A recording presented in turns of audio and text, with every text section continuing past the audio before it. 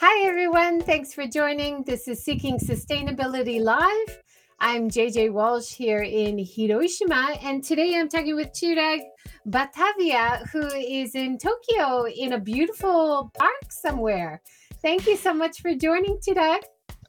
Hi, Joy. Yeah, it's a pleasure to be here today, and really thank you for having me on the show. I've looked through some of the people that you've spoken to in the past, and there are some people doing some really great things. I'm not sure if I'm quite there, but I'm really delighted to be on the show today. That's wonderful. And thank you so much for joining us in such a beautiful place. Where are you right now? So today I'm outside in Tokyo in the grounds of the Imperial Palace. So around me are the matsu, the trees that are planted just in front of the palace, and it's a beautifully maintained lawn here, and yeah, it's a real break to be from it's a real respite from the hustle and bustle of the city. Definitely. And you said you can hear some cicadas around you right now? Absolutely, absolutely. I think if I wasn't wearing this headset, you'd probably get more of the cicadas than my voice.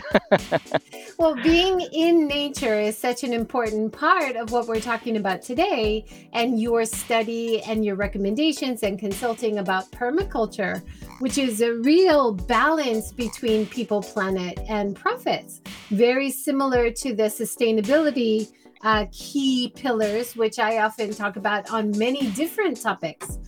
We have had people talking about permaculture before, and we're going to dive into the specifics in just a minute. But I'd love to know more about how you first came to Japan. I know you were a jet in Kagawa. Is that right? And then Oh, you left and came back? yeah, that's right. That's right. Yeah, so that's right. So I first came to Japan.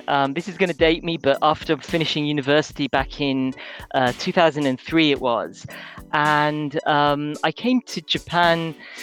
It was purely something that happened out of chance. I was at my university careers recruitment fair, and it seemed like a really exciting opportunity to go and travel, to go to a different, to learn a different culture. So I took that up, landed myself in Kagawa in Shikoku, where I stayed for 2 years at a senior high school in a town called Sakaide.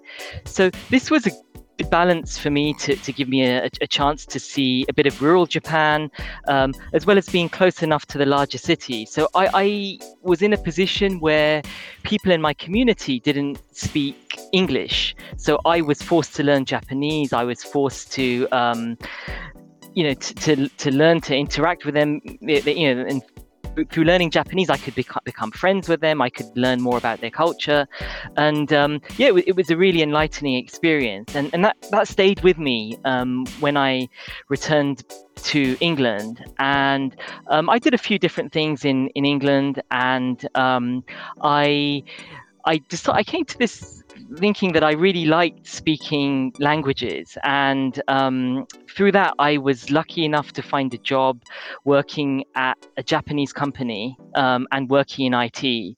So I worked in IT, and at some point, I met my soon-to-be wife in England, in London, who also coincidentally happened to be from Kagawa. So we decided to get married and then settle in Japan, and that was about 10 or so years ago, and I've been living in Tokyo ever since.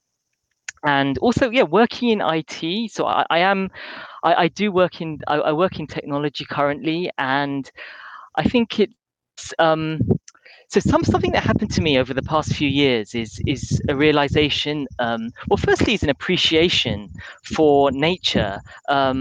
I'm not sure if you've got some of those, if you're able to show some of those photos, but some of my hobbies are cycling. And if you've ever done any cycling in Japan, you'll know that if you want to get out of the city, you're almost invariably going to end up in the mountains. And through that, I got to really appreciate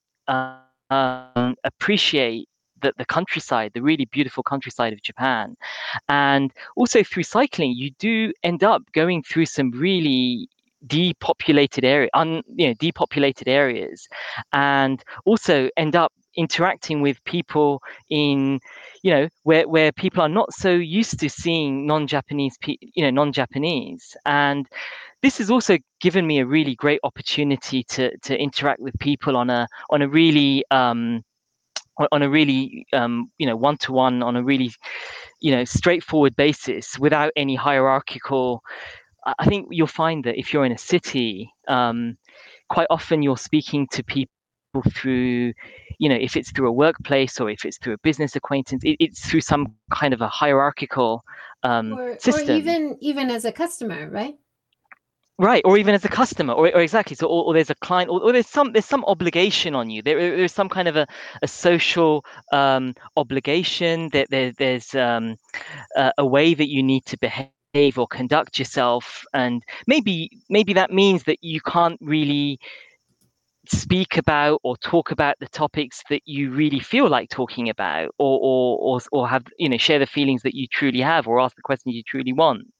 So this like my time in the countryside has also given me the chance to speak to people, understand what these issues are. And I do take it upon myself to try and visit. I know you've had people on your show talk about taking extended trips, so I'm not going to talk more about that. But this level of interaction and appreciation of the kinds of problems that are prevalent, the depopulation, the aging society.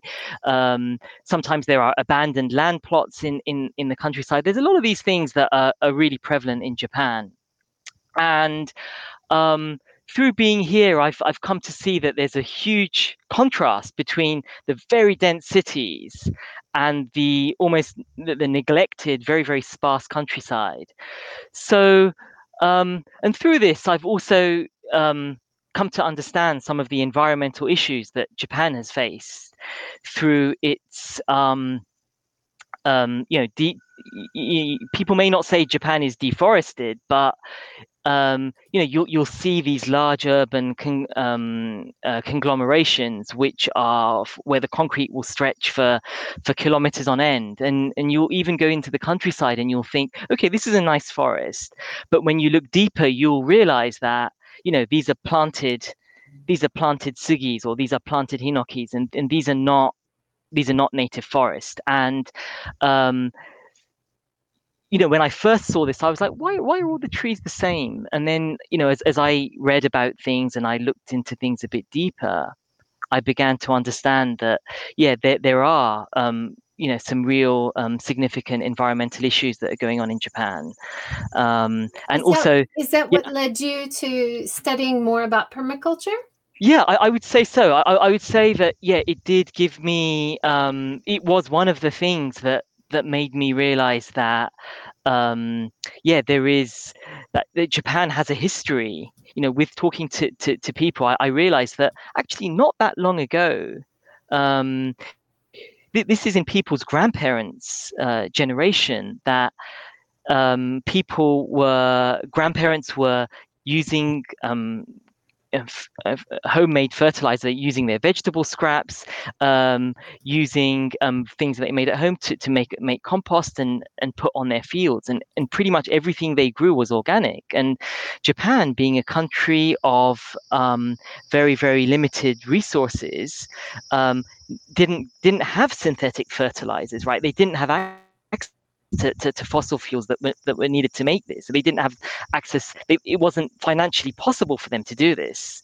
And I know you've had, again, someone on your show talking about Edo, but I'll mention it again. But in the Edo period, human waste was a very, very valuable commodity. So these important nitrates, let's call them nitrates, were very, very useful for the fields, and they were traded actively.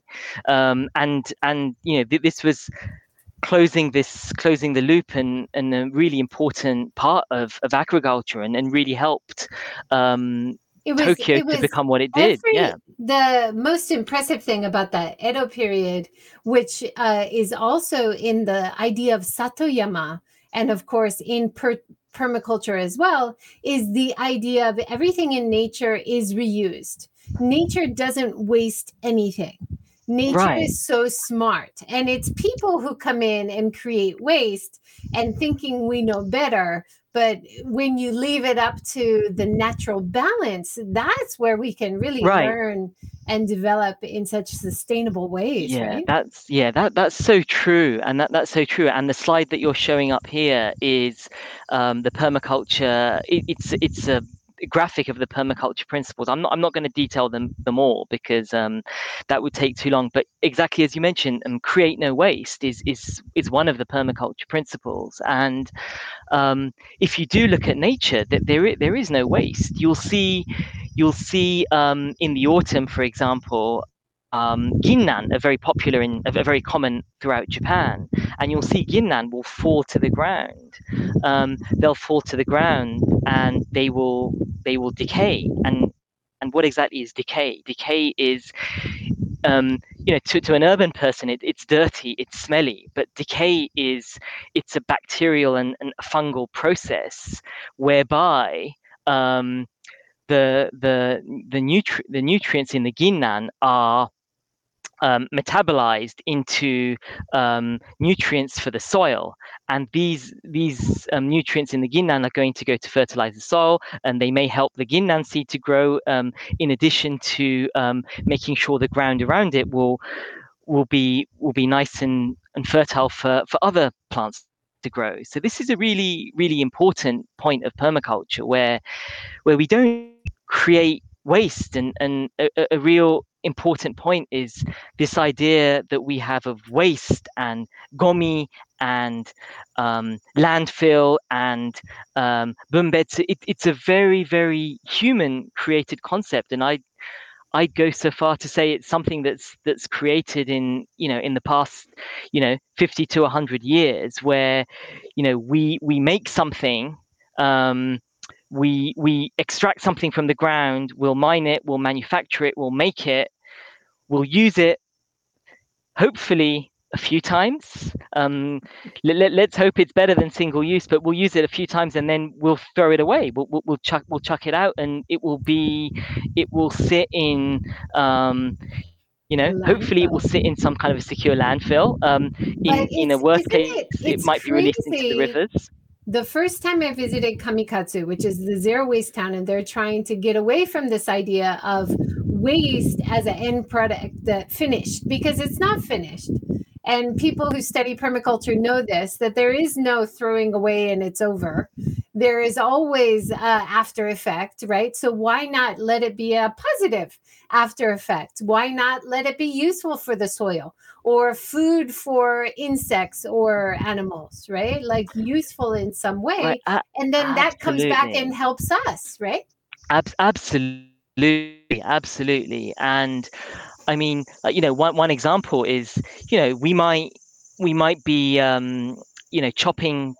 chopping vegetables at home, and those vegetables that we no longer need can easily be food for example, for our chickens that we might be raising, and those chickens might end up giving us eggs.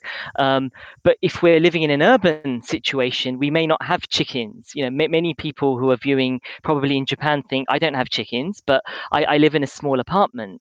And yeah, the photos that you're showing there are a way that we can use waste to make compost. And compost, again, it's something that if people go and maybe take a moment when you're next speaking to your grandparents, I'm sure, especially if they're in Japan, they will almost certainly have knowledge of compost. And what compost is essentially it's using the nutrients may that we don't need or we don't want, and it's cycling them back and providing that nutrient and returning that back into the soil. So one way that we can do it is in at our house. You can see these two bags. And this company, by the way, in case people are not aware, it's called LFC Compost, Local Food Cycling. And I think they're based in Fukuoka. I think they're a kind of like a social business, and they do these online events to explain how to use their system. And I'll mention there, what I've got here is food scraps. So what I'll do is I'll collect in a Tupperware. I'll put in a Tupperware a bunch of food scraps from cooking, and I'll fill that into this compost bag every morning, and that will be mixed up with an amount of carbon, which is given by the by LFC. You can also use so compost. So going back to the basics, compost is a mix of carbon and nitrogen. And this is going back to maybe what you might have learned at school, about the nitrogen process, about the carbon process. And without getting too scientific, the food scraps that you produce, which you can see in this graphic here, are nitrogen materials. So there's going to be a lot of water in them, and there's going to be a lot of nitrogen in them. And nitrogen is a really key component in any growing green. So this green that you see around me, the leaves, a significant component of them is going to be nitrogen. And if we have like leftover carrot or leftover leaves, cuttings from the spinach that we had, or maybe we've got some food that we don't, it's a little bit off, ちょっと腐ってる, we're not sure what rather than chuck it in the bin where it's probably going to be burned and never be used again, what we can do is we can mix that up with perhaps, we can just mix that up with some shreddings. If you've got a shredder at your home, you can mix that up with paper shreddings. You can mix that up with some dry leaves. If you've got some dry leaves, I always like to say, 不要は不要なものではない。So fuyo is a really for those who don't understand Japanese, it's like dead leaves, it's humus. So if you've got a park near you, or you've got a backyard or a front yard, just gather those dry leaves, mix them up with your food scraps, put them in a bag. I will always say though, in Japan, is try and keep this bag closed, just because of bugs, and you don't want to be getting like too many bugs inside your compost, and mix it. And the key is just mix it. And you just keep feeding it every day. Add if it's a bit smelly or if it's a bit squishy, add more carbon, add more dry leaves, the crunchies. We like to call them the crunchies. The carbon are the crunchies, and the nitrogen are the juicies. So things that are like squishy and a little bit smelly, they're the nitrogen, and the dry and the twigs and the bits of cardboard, and you can even use newspaper. Hay, wara is also a good thing. If you ever go to your rice shop and you get komenuka, which is like the leftover from your rice husk, or you can just ask your rice shop, please give me some komenuka. This is also a great thing to use in compost. Wonderful. And a lot of people say it's very difficult if they live in an apartment to do composting, but you're doing a beautiful job with composting and growing some plants, food on your balcony, it looks like. Are you having much success? Yeah, I mean, it's I would say composting is great for nowadays we're at home a bit more. We're cooking at home a bit more, I hope. It's a great thing to start, even if you've got a small apartment. Maybe if I tell you the link for I think it's called LFC Compost. If I can send you the link later, or you can search it. They send a ready-made kit. Yeah, I'll add it below. Yeah. On your balcony, I noticed, Yeah. and I love to see that you are combining different kinds of plants. And I think this is Yeah. something people don't realize, that there's so much benefit to diversity in how you grow plants. Absolutely, absolutely, absolutely, there is. And again, this goes back to permaculture, which talks about diversity. And one of the things in diversity is, like you can see in that photo there, where I'm mixing up some of the plants there. You can see I've got some marigolds in there, and marigolds are really great to keep insects away. So if you've got marigolds planted in front of in front of some of your lettuce leaves or some of your food crops, they're going to confuse some of the insects. And another good thing is, like, their flowers, they're going to attract if probably not in an apartment that much, but if you're in a garden, they're going to attract bees, which are going to help with pollinating some of your flowers as well. So yeah, mixing things and like finding these mutually beneficial relationships. This is a real key point. We'll get onto it a bit later when we talk about permaculture. But you can do this on a larger scale, or you can do it also on a smaller scale. You can mix your basil, and you can mix your tomatoes, and you can mix some of these root crops with some above ground crops. So absolutely, if people are interested, just look into companion planting.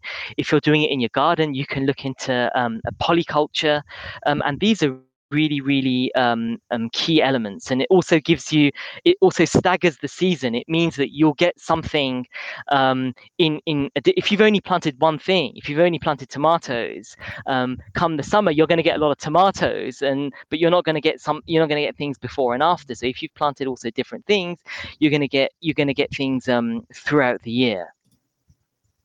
Yeah, wonderful.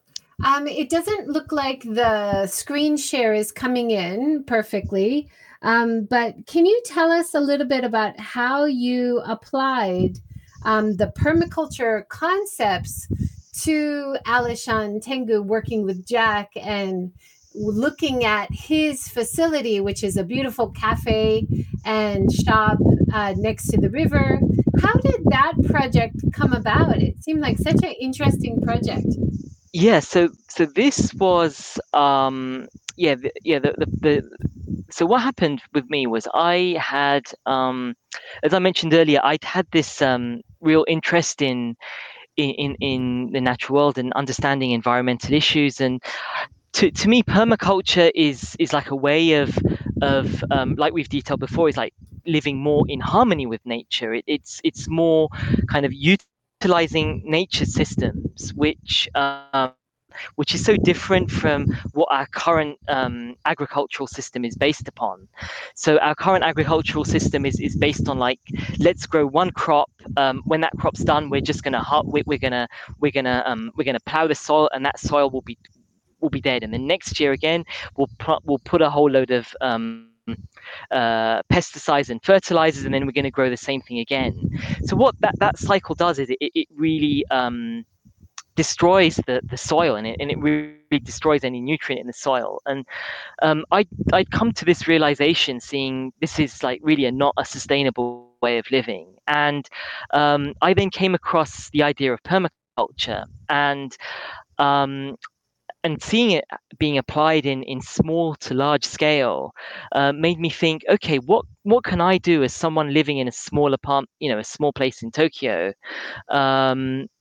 So I decided to embark on this course, remote course run by Oregon State University, and I enrolled on it this spring. And as part of that, they wanted us to do some real practicals, and like get out there and do some and see what real land was like, take some real measurements, make maps, and so on.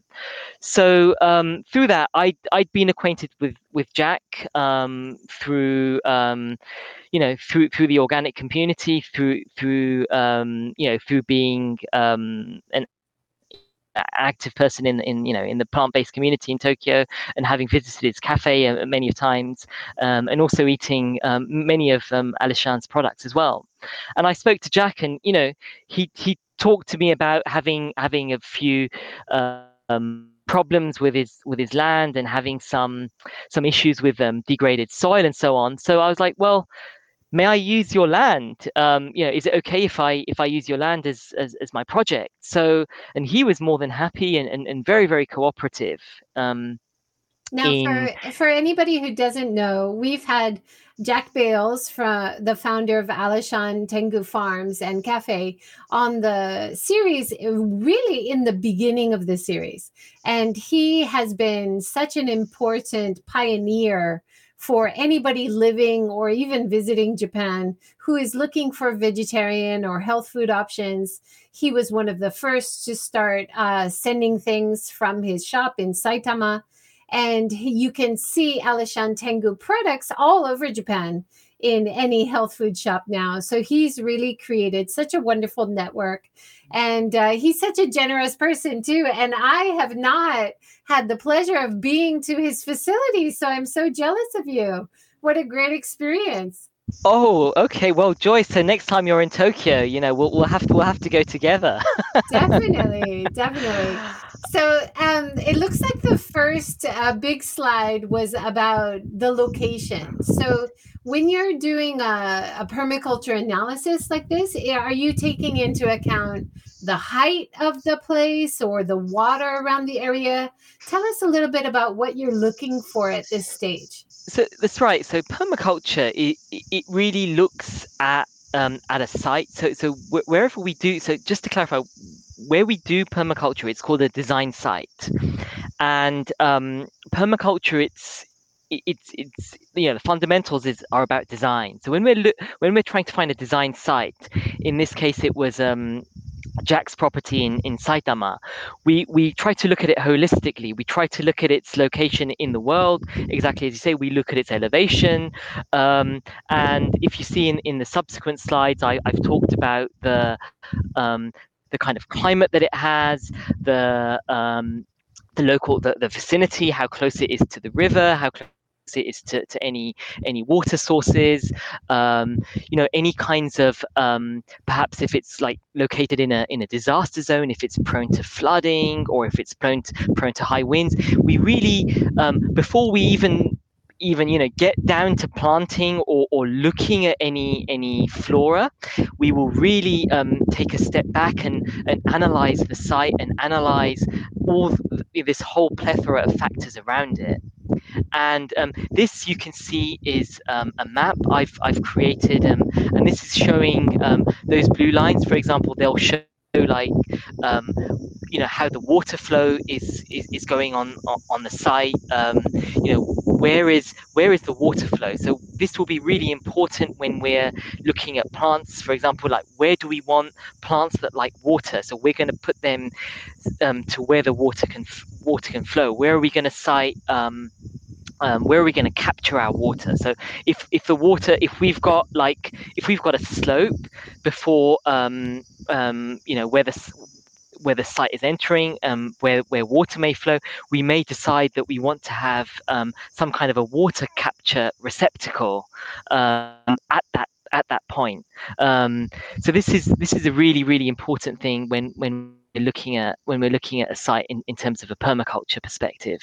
That's great. And that really ties in with what I was talking about with indigenous culture and indigenous farming and using the natural landscape to capture water flows in a natural way, make sure that water coming out of your fields is as clean or cleaner than what came in. Also, satoyama, the traditional Japanese approach of using natural flows through the valley, through the mountains. So permaculture is very natural, I would say, to the Japanese mindset about how traditional farming should have been done. But in modern Yeah. farming is so different, like you said, using so many chemicals and fertilizers. Right. Yeah, that's a really important very, very good point about tying it into Japan. And and permaculture. So what essentially permaculture has done, well, the way I see what permaculture is, it's something that draws on um, a lot of indigenous farming cultures and practices, and essentially presents them to a modern audience in a more academic and methodical way, because over the past 100, 200 years, maybe less in Japan, you know, a lot of us who are living in cities, we've experienced this disconnect with what our ancestors used to do. And I guess what permaculture does is it presents a lot of these techniques that we used in the past, such as water harvesting. Quite often we'll go to an old house in Japan, and we'll see this water capture. But I forget the name in, if you know, Joy, the name in Japanese. I don't know the name in Japanese, but I know what you mean. It's like Right. a giant pottery vase Right, right, that right, they right. capture the rainwater from the house or something, right? Exactly. So we'll see that, and we'll see things like this that we used hundreds of years ago. So things like this, like capturing rainwater, is a really, really significant part of permaculture. Things like composting, which it has been used, a couple of generations ago. Composting was like, really, atarimae nakoto. It was like completely second nature to people in Japan. But that, again, it's been forgotten. So these are some techniques that are presented in permaculture. And I just want to tie in like things about Satoyama and things about Japanese traditional farming. People on this show, yourself, you may have heard of Fukuoka-san, who is really revered amongst permaculturists. But he's, ironically enough, he's not that well known in Japan. But a lot of the work he did, a lot of the books he wrote, really inspired the permaculture movement. And a lot of what he said was, a lot of the ideas that he used, things like no-till, things like not plowing the soil, was a fundamental thing that he stood by. And that, again, is a fundamental in permaculture. So in Now, permaculture, we can I won't just disrupt the add? soil. So Sure. Fukuoka Sensei's famous book is called One Straw Revolution, and it's the whole idea, like you said, about no-till farming, leaving it up to nature. What I said earlier in the show about how man is trying to control nature, and nature is smarter than us, and we need to accept that. That comes from that book. He was a pioneer in this idea that we are not smarter than nature. Nature is much smarter than us. We need to watch and learn from nature. And he came from a biology background. So he had training in man-made techniques, which are supposed to be better. So he knew what he was talking about. Yeah. Really inspirational. Absolutely. Yeah. Absolutely. Absolutely true. And permaculture, again, like you say, it doesn't.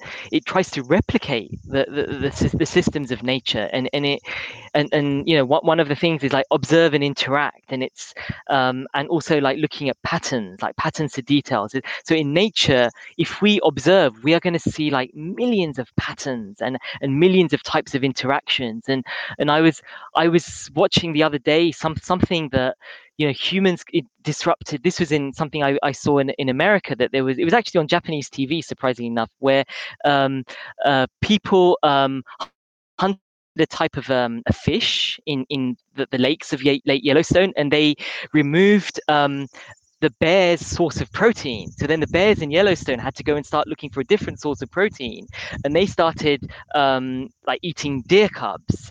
So, and then the deer population then massively dwindled. So all these like patterns and like all these integrations in nature, and there are just so many of these, that it's like really way beyond the realm of human understanding, and it's something that we cannot. So things, if we try to go against these, we're going to create changes that will bring unforeseen circumstances, and again, that we've seen this with biodiversity loss, and this is what permaculture tries to replicate. And permaculture, like what I'm talking about right now, and what you know I'm not going to say I'm qualified to even talk about what I'm saying, but based on my learning and my experience, is I'm talking about it on a small scale, and probably beyond the scope of this talk is like permaculture, integrating permaculture on a larger scale. And when we start doing this, we look for an alternative to mass scale agriculture. So things like you may read about and you may hear about in the coming years are things like agroforestry and silvopasture, and these are ways that we can try to produce food for a larger population, but while still trying to conserve biodiversity. So while saying that, look, if we do want to grow some cereal crops, it's not necessary to clear all this forest. We can keep some forest, but we can grow cereal crops between the forest, and by doing this we are retaining that soil's ability to absorb carbon.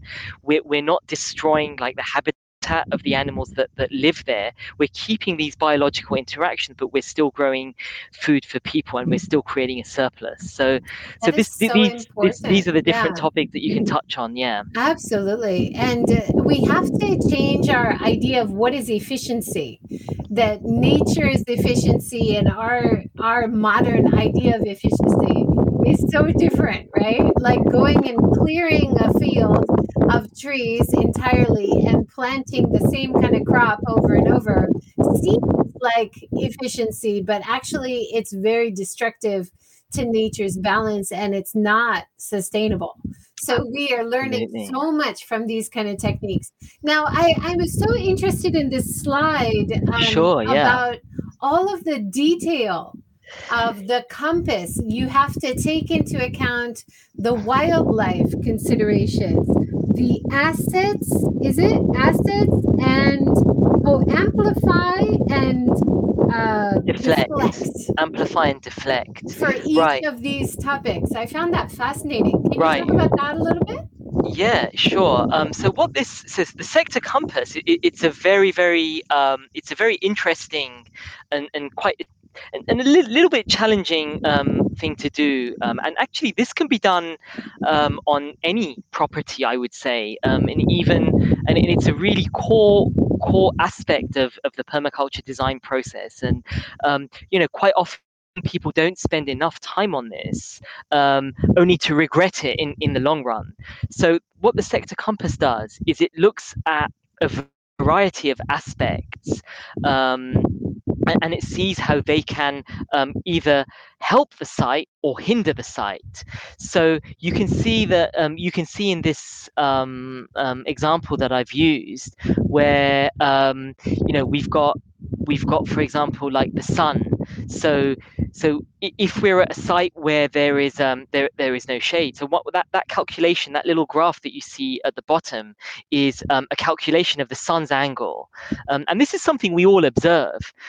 Anyone, if you've lived in a house, you'll notice that in the winter the sun is going to be more rising, whereas in the summer the sun's going to be more overhead, and that's going to affect the level of light that you're getting. So this will be really essential to consider when you're siting your crop. So for example, if you've got a hedge, or if you've got a wall or a fence that's creating a shadow, you're going to want to consider that when you're putting plants there. So you're not going to want to put shade loving plants where, if half the year they're going to be in the shade of that fence. So other things to consider are things like the water. So are there potential ways in which you could be getting too much water on the site? Are there ways that you can deflect the water, perhaps by having a small channel or a drainage channel where you can channel that water to some sites, some areas that you can keep some kind of a muddy or marshy area, and have plants that like marshy areas, where, for example, in Jack's example, I said the marshy area, a lot of Japanese plants, because Japan gets so much rain, I used in Jack's example, I recall the amount of rain was like 1,800 millimeters per year. And when I was looking at some of my colleagues, who are my colleagues or my co-students, in my cohort where they were designing somewhere in the west coast of the US where they're going to be getting like only 600 millimeters in a year. They were telling me, wow, you get 1800 millimeters of rain a year. That's and I realized that we're blessed, with water, but sometimes that can be too much water.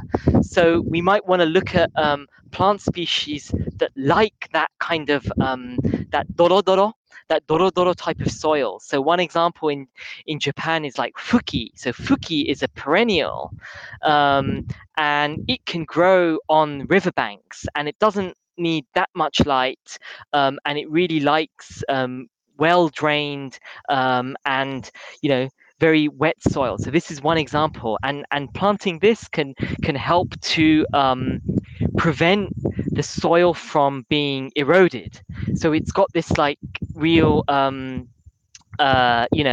win-win. So you've got this iseki nicho type situation where it's going to protect, and it's also going to give you a perennial crop, and you can eat fuki, and you can have them with your rice, you can pickle them or whatever.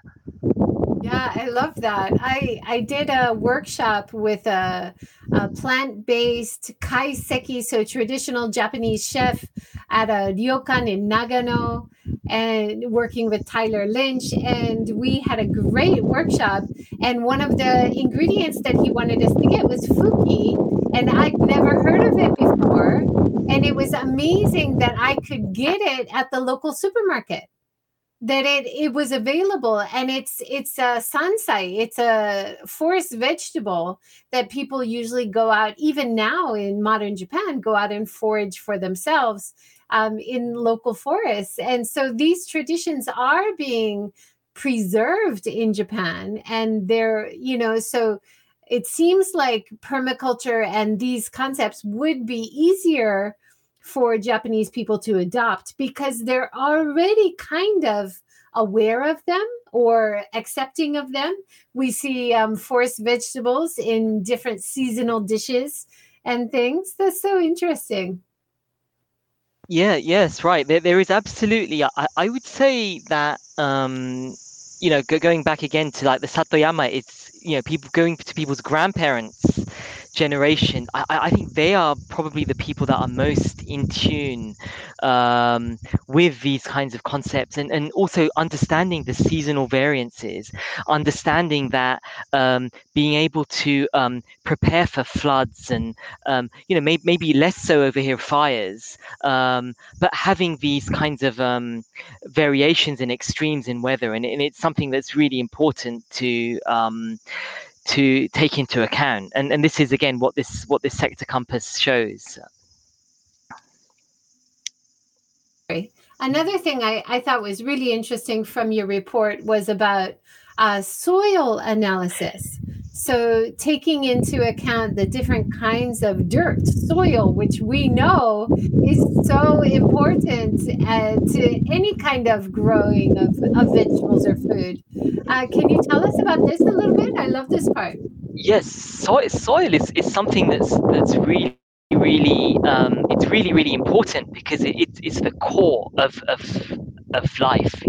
Anything that we eat is coming from our soil, and anything that that we eat, it's going to become a part of us. So whether we like it or not, we are very much we are very much living close to the soil, and the soil is very important to us. And one thing that we do when we are analyzing a site is we are taking a soil sample, and in taking a soil sample, we are digging a small hole and gathering a clump of soil. We do a little, what we do is it's called a jar test. So you put the soil into a jar, you mix it up with water, you shake it, and you leave it to settle. And you can see in the photo there, when it's settled, it stratifies, and you get different layers. So what you're going to see in those layers are you're going to see layers of sand, you're going to see layers of silt, and you'll be able to through that gauge to what type of soil that you have, and what crops are likely to thrive. in that soil. And possibly, if your soil is too perhaps too skewed, either because the soil has been neglected or if it's been eroded. So for example, if you've got like a backyard where nothing was planted, and as is typical in Japan, is it's just left as bare soil or gravel, quite likely that soil is going to be highly eroded, and that soil is not likely to support any kind of plant life, or at least any kind of any kind of food plants. So what will likely be needed is to necessary is to ameliorate the soil, and there are various techniques that we can do to improve, to ameliorate soil and add nutrients back into it. And that's so important. I saw a documentary when I was doing my sustainable tourism masters about soil, and I think it was called Dirt. And Okay. it talks about the problems in India with the indigenous traditions of farming were so sustainable, so good for the soil. And then, like many countries around the world, a lot of the pesticides came in. Oh, this is better. Use this. And then now they're really struggling to grow anything because, like you said, the soil is so eroded. And I think one of the people in the video, the thing that really struck me was she said some of the organic farmers or natural farmers, they'll eat a little bit of the soil to test it because they Oh. know that it's so good and it's so nutritious, and they don't mind even eating it directly. And I was so shocked by that. That's amazing. Yeah, I mean, yeah, absolutely. I mean, compost at the end of the day, compost at the end of the day is, our bodies are comprised of nitrogen and carbon, so it's nothing alien to eat soil. And I think that, even another example is like, sorry to say this to some of your users, I don't want to, discuss people, but even composting toilets, it's somewhat of a taboo in our modern society to say that, yeah, we need to compost our toilets, but whether we like it or not, our poo contains, like, huge amounts of nutrients, things like phosphorus, for example, which is really, really crucial in growing a huge number of plants. And same like you said in India, and also in Japan, I talk to people and saying that they, and I talked at the start of this show, like using composting our human waste was like a really important step, and it's a way of returning those nutrients into the soil. And our modern ways of architecture, it really it does not allow the soil to regenerate, and it does not on it's a one-way process. So if we grow wheat or we grow potatoes, we're going to till that soil is going to be plowed, the soil is going to be mixed, that harvest is going to be sent to the market, the soil is going to be left bare for a number of months, during which time the wind and the rain are going to erode the soil, blow off any nutrients in that, and the soil is going to be essentially lifeless. And then next season, the soil is going to need to be fed with a lot of synthetic fertilizers, which are again using a lot of resources, a lot of energy, quite often generated from fossil fuels to be able to grow anything there. And again, I'm not an expert, but I have read and I've heard from various studies that year upon year we need more and more fertilizers to render harvest from these soils.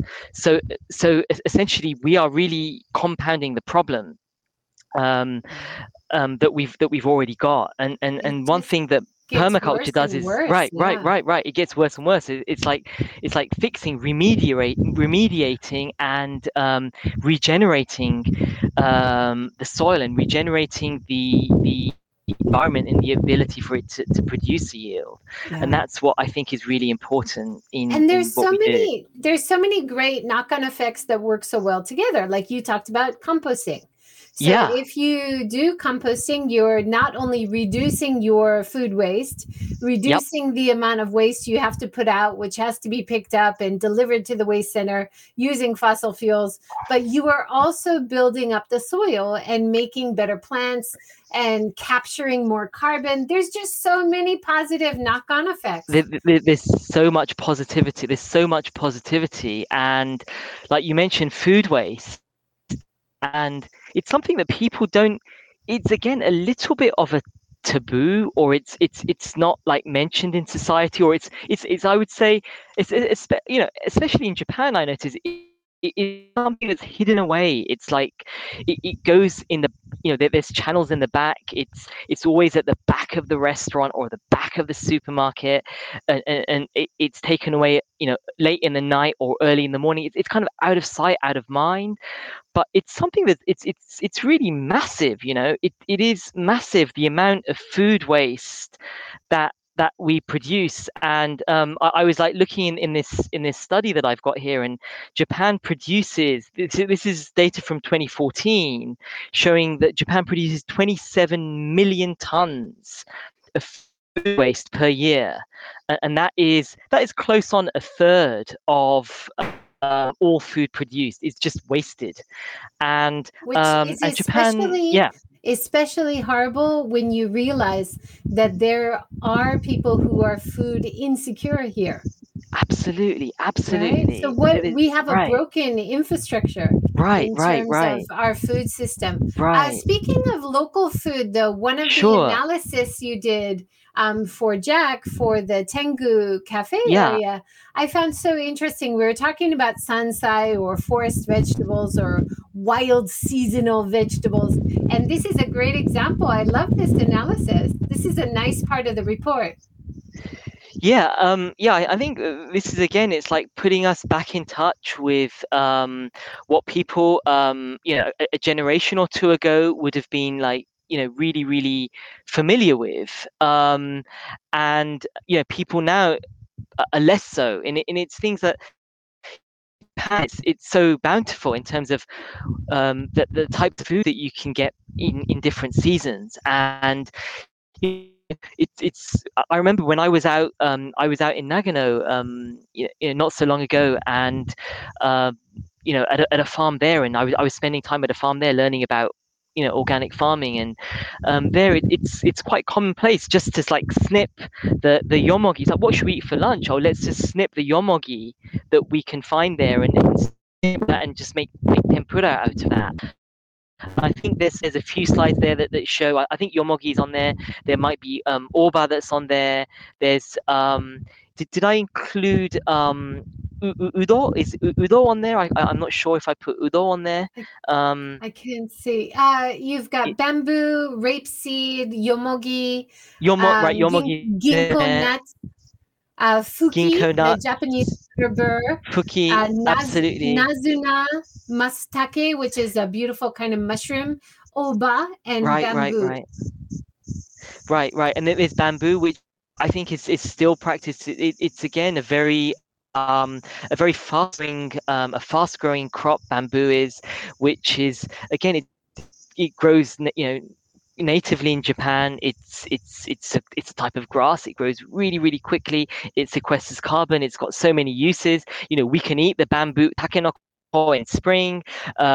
We can use the bamboo as a wood source. We can make so many different things from bamboo. I'm a It's huge got so fan of many bamboo. uses. Yeah, Absolutely. And it's just underutilized in Japan. It needs to be used more. absolutely, I talked absolutely, with absolutely. author Winifred Bird, and her book is all about people around Japan who forage for natural wild foods in seaweed or in the forest.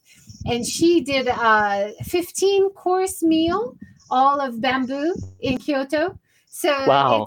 and she was talking about how when bamboo stopped being used to make baskets or to make hats or to make tools, when bamboo decreased, then bamboo became a problem and spread everywhere. And in old Japan, it was never a problem. It was never overrun because people were using it. and then plastic replaced it and created all these other Right. problems, so every action has Right. a reaction, right? Absolutely. And I think it's like it is what I do find nowadays is like when I do see businesses or I see places that are using these kinds of sustainable techniques, it's a great way to have to start a conversation and talk to people. Sometimes I'll go to I'll go to a restaurant and they're if they're using something that's in season, or they're using something that is a practice that is sustainable. It's something that's drawing on what was used in Japan in the past, and it's like acknowledging and just showing your appreciation to them for making that realization.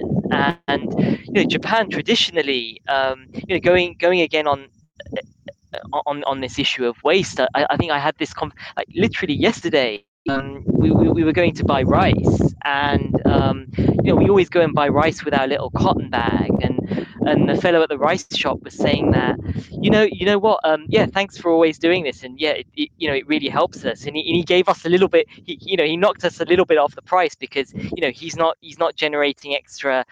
He's saving the cost of the packaging that he's using, and he said, that like about 1 in 10 of his customers are now using reusable or bringing their own like little sack, which is what they used to do back in the past. But that was something really welcome to hear.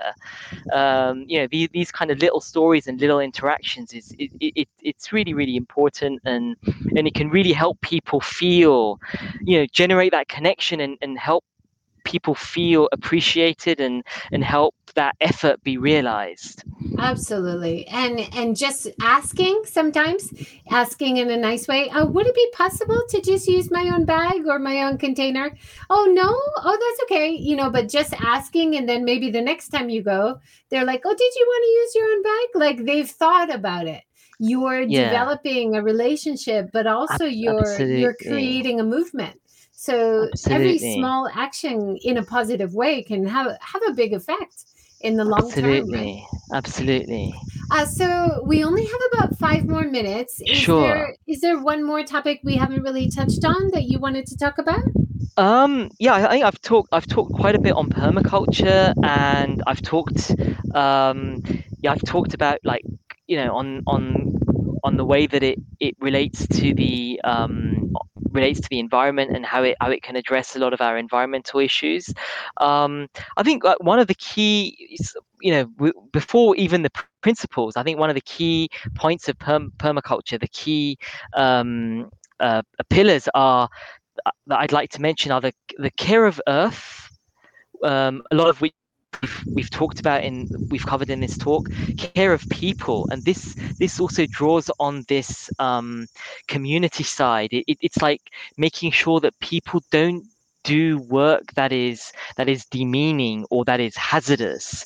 And quite often in our modern economy, again, the unseen elements of our modern economy are we'll buy a phone, but there are people that are doing things that are hazardous or even close to slavery. They're doing mining, or they're doing things that are putting their lives or their families' lives at risk. And permaculture, an important part of permaculture, aside from just the aspect of plants and the aspect of growing, your garden, or whatever, is also the care of people.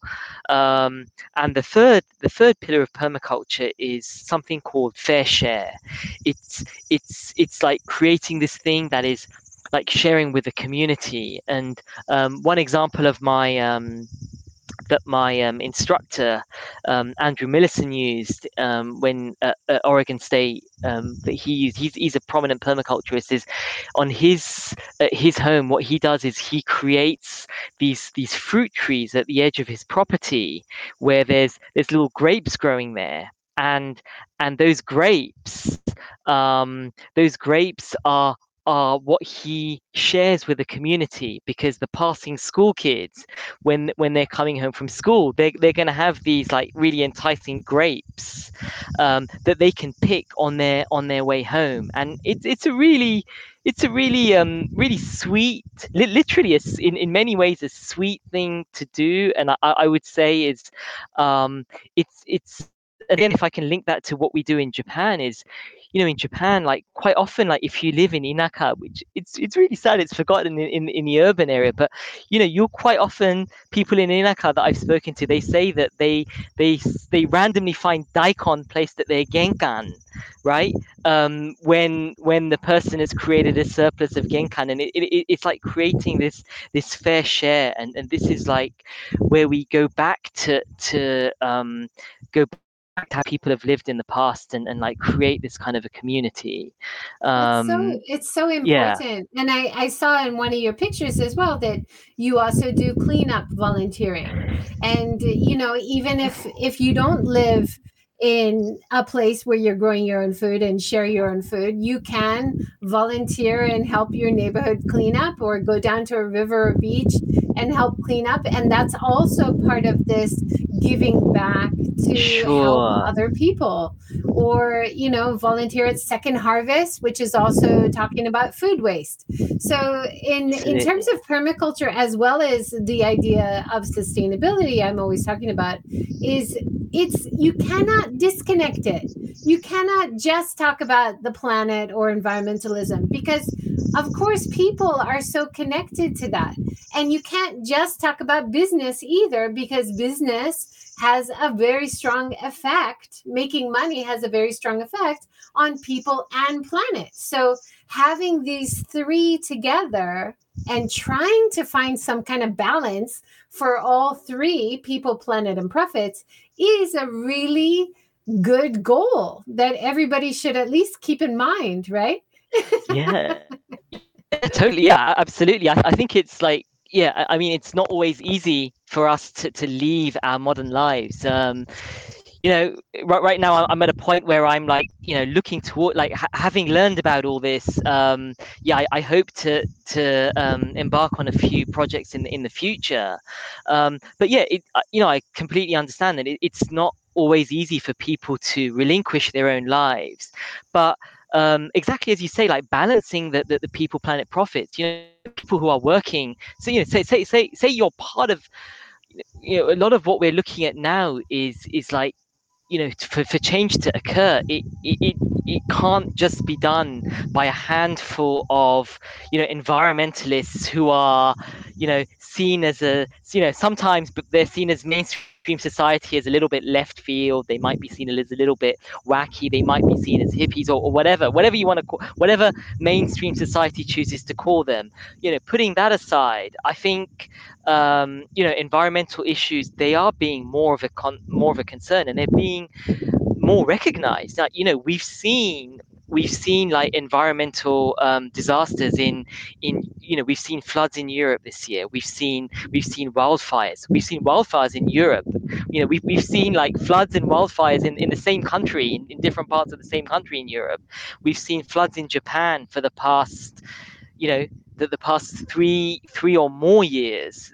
We've seen like the people said this was a once in a decade rainfall, but that's happened like twice in 3 years. So we've seen things that are inexplicably linked to climate change. So I think corporations, governments, society is beginning to realize this. And what I can say to people who are maybe they're not like ready to go and step out and start on permaculture, or start a regenerative project, is to look at what they're doing, what their enterprise is doing, and let's say, what can we do? So for example, right now, like, a huge amount of energy is used by buildings. If there are vacant buildings, like if people are working at home, can we look to reducing the HVAC? Can we look to reducing the aircon usage? Look to reducing the energy consumption? Can we look to perhaps look into, like, ways that they can look to their electricity from a renewable energy source? Can we look to myself in technology, like for example, like looking to extend the use of our technological products? Can we repair and reservice? Can we and also in our everyday lives is again going back to no waste is, can we rather than buying something that's so brand new, can we buy a bit, secondhand? Can we buy that, perhaps that thing that we needed, we can buy secondhand on even using Mercari, or even using like, some online platform to buy secondhand. And instead of like, perhaps we've got this item of clothing that we don't really wear, why not, instead of like throwing that in the trash or putting that or leaving that in our wardrobe, we can sell that, and that will be new to somebody else, and that's creating that, it's creating that newness and that excitement in somebody else, but we're passing that on. So maybe in selling, if we're selling a piece of clothing that's nice, that might prevent someone from buying something new, which is then it's going back up the chain. It's preventing extra items being mined. It's being extra fossil fuel from being used to being creating something. So these kinds of things, I would say, like small things in our life, having those conversations is a really important thing. And just do something small, and don't be defeatist. Don't feel that what I'm doing is too insignificant. Start by something and tell somebody else. Have a conversation. Put it on your, if you're good at using social media, there's lots of people who are good at social media, tweet that, Instagram it, put that on social media and have that conversation about what you're doing, and that will then reflect, and that might start becoming like, when I was like, a few years ago, I was like bringing my bags to the shops, and sometimes I'd get funny looks, but now it's like atarimae, right? And now I'm like, I've been going with Tupperware, so people used to laugh at me like for bringing a Tupperware to the takeaway joint, or to the restaurant. They give me a funny look, but now it's like commonplace. Yeah. So I think it comes with if I was seeing somewhere else, and it's like saying that, when 3% of people start doing something, it starts gaining recognition, and it starts becoming a bit of a movement. And I think that there's people like the My Mizu, people like Robin Lewis from My Mizu, who starts like by doing this water thing. And when it's all right? It's all about attitude too, right? Like always just keeping an open mind, looking at your situation, trying to be honest, asking people who have a little bit of expertise in things like permaculture or gardening to give you some advice, doing research online. We have so many amazing resources.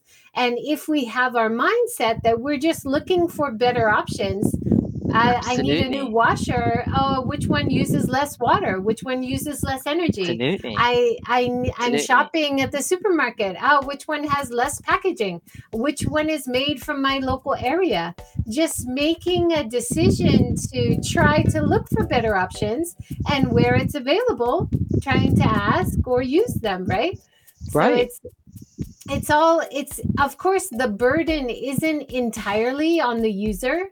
We have to also ask companies to change, ask our policymakers to make regulations higher so that everybody is pulled up to a better level of change, right? But I love all the ideas that you talked about today, and these are so important. And I wish we had more time. I think there's a lot more we could talk about. Absolutely, there's a lot we could. Yeah, there's a lot we could talk about. There's a lot we could talk about. But yeah, it's been great being on the show, and yeah, I think we've talked about. I've talked. We've been pretty scattered in what we've talked about. But it's all connected. Yeah, it is all connected. It is all interconnected. connected, and a lot of what is said sometimes it's said in isolation, but yeah, it's really important to realize different things are so interconnected, and we live in a world that a small action can have so many after effects, and a small conversation, like you said, talking to companies. One thing I do have noticed in Japan, I'm sure you've noticed it as well, is like this idea of the SDGs, the Sustainable Development Goals. I do find it's thrown about a lot in Japan. But I'm not sure how much understanding there always is about what the SDGs are in Japan. But I'm hoping that more and more people will start to do it. And I think if it is something that you hear about in your company, a lot of these concepts that we realize about no waste, about like, for example, like if you're a food service company or if you're generating a lot of food, making sure that is composted. Making sure that is definitely a part of SDGs. And if you do have a sustainability department at your company, they will definitely be aware of the sustainable development, and making sure that they're aware that what we're doing links to these SDGs. Is it could be a driver, it could be like the point that means whether it's done or whether it's not done. Definitely. And we have so much more to talk about, so I'd love to have you on again sometime in a few months, and we'll continue the conversation. Absolutely. Thank you so much. Absolutely. It's been a pleasure, Joy, and thank you to all your listeners. And I'm sure people will listen. I guess people are going to listen to it afterwards and perhaps watch it afterwards as well.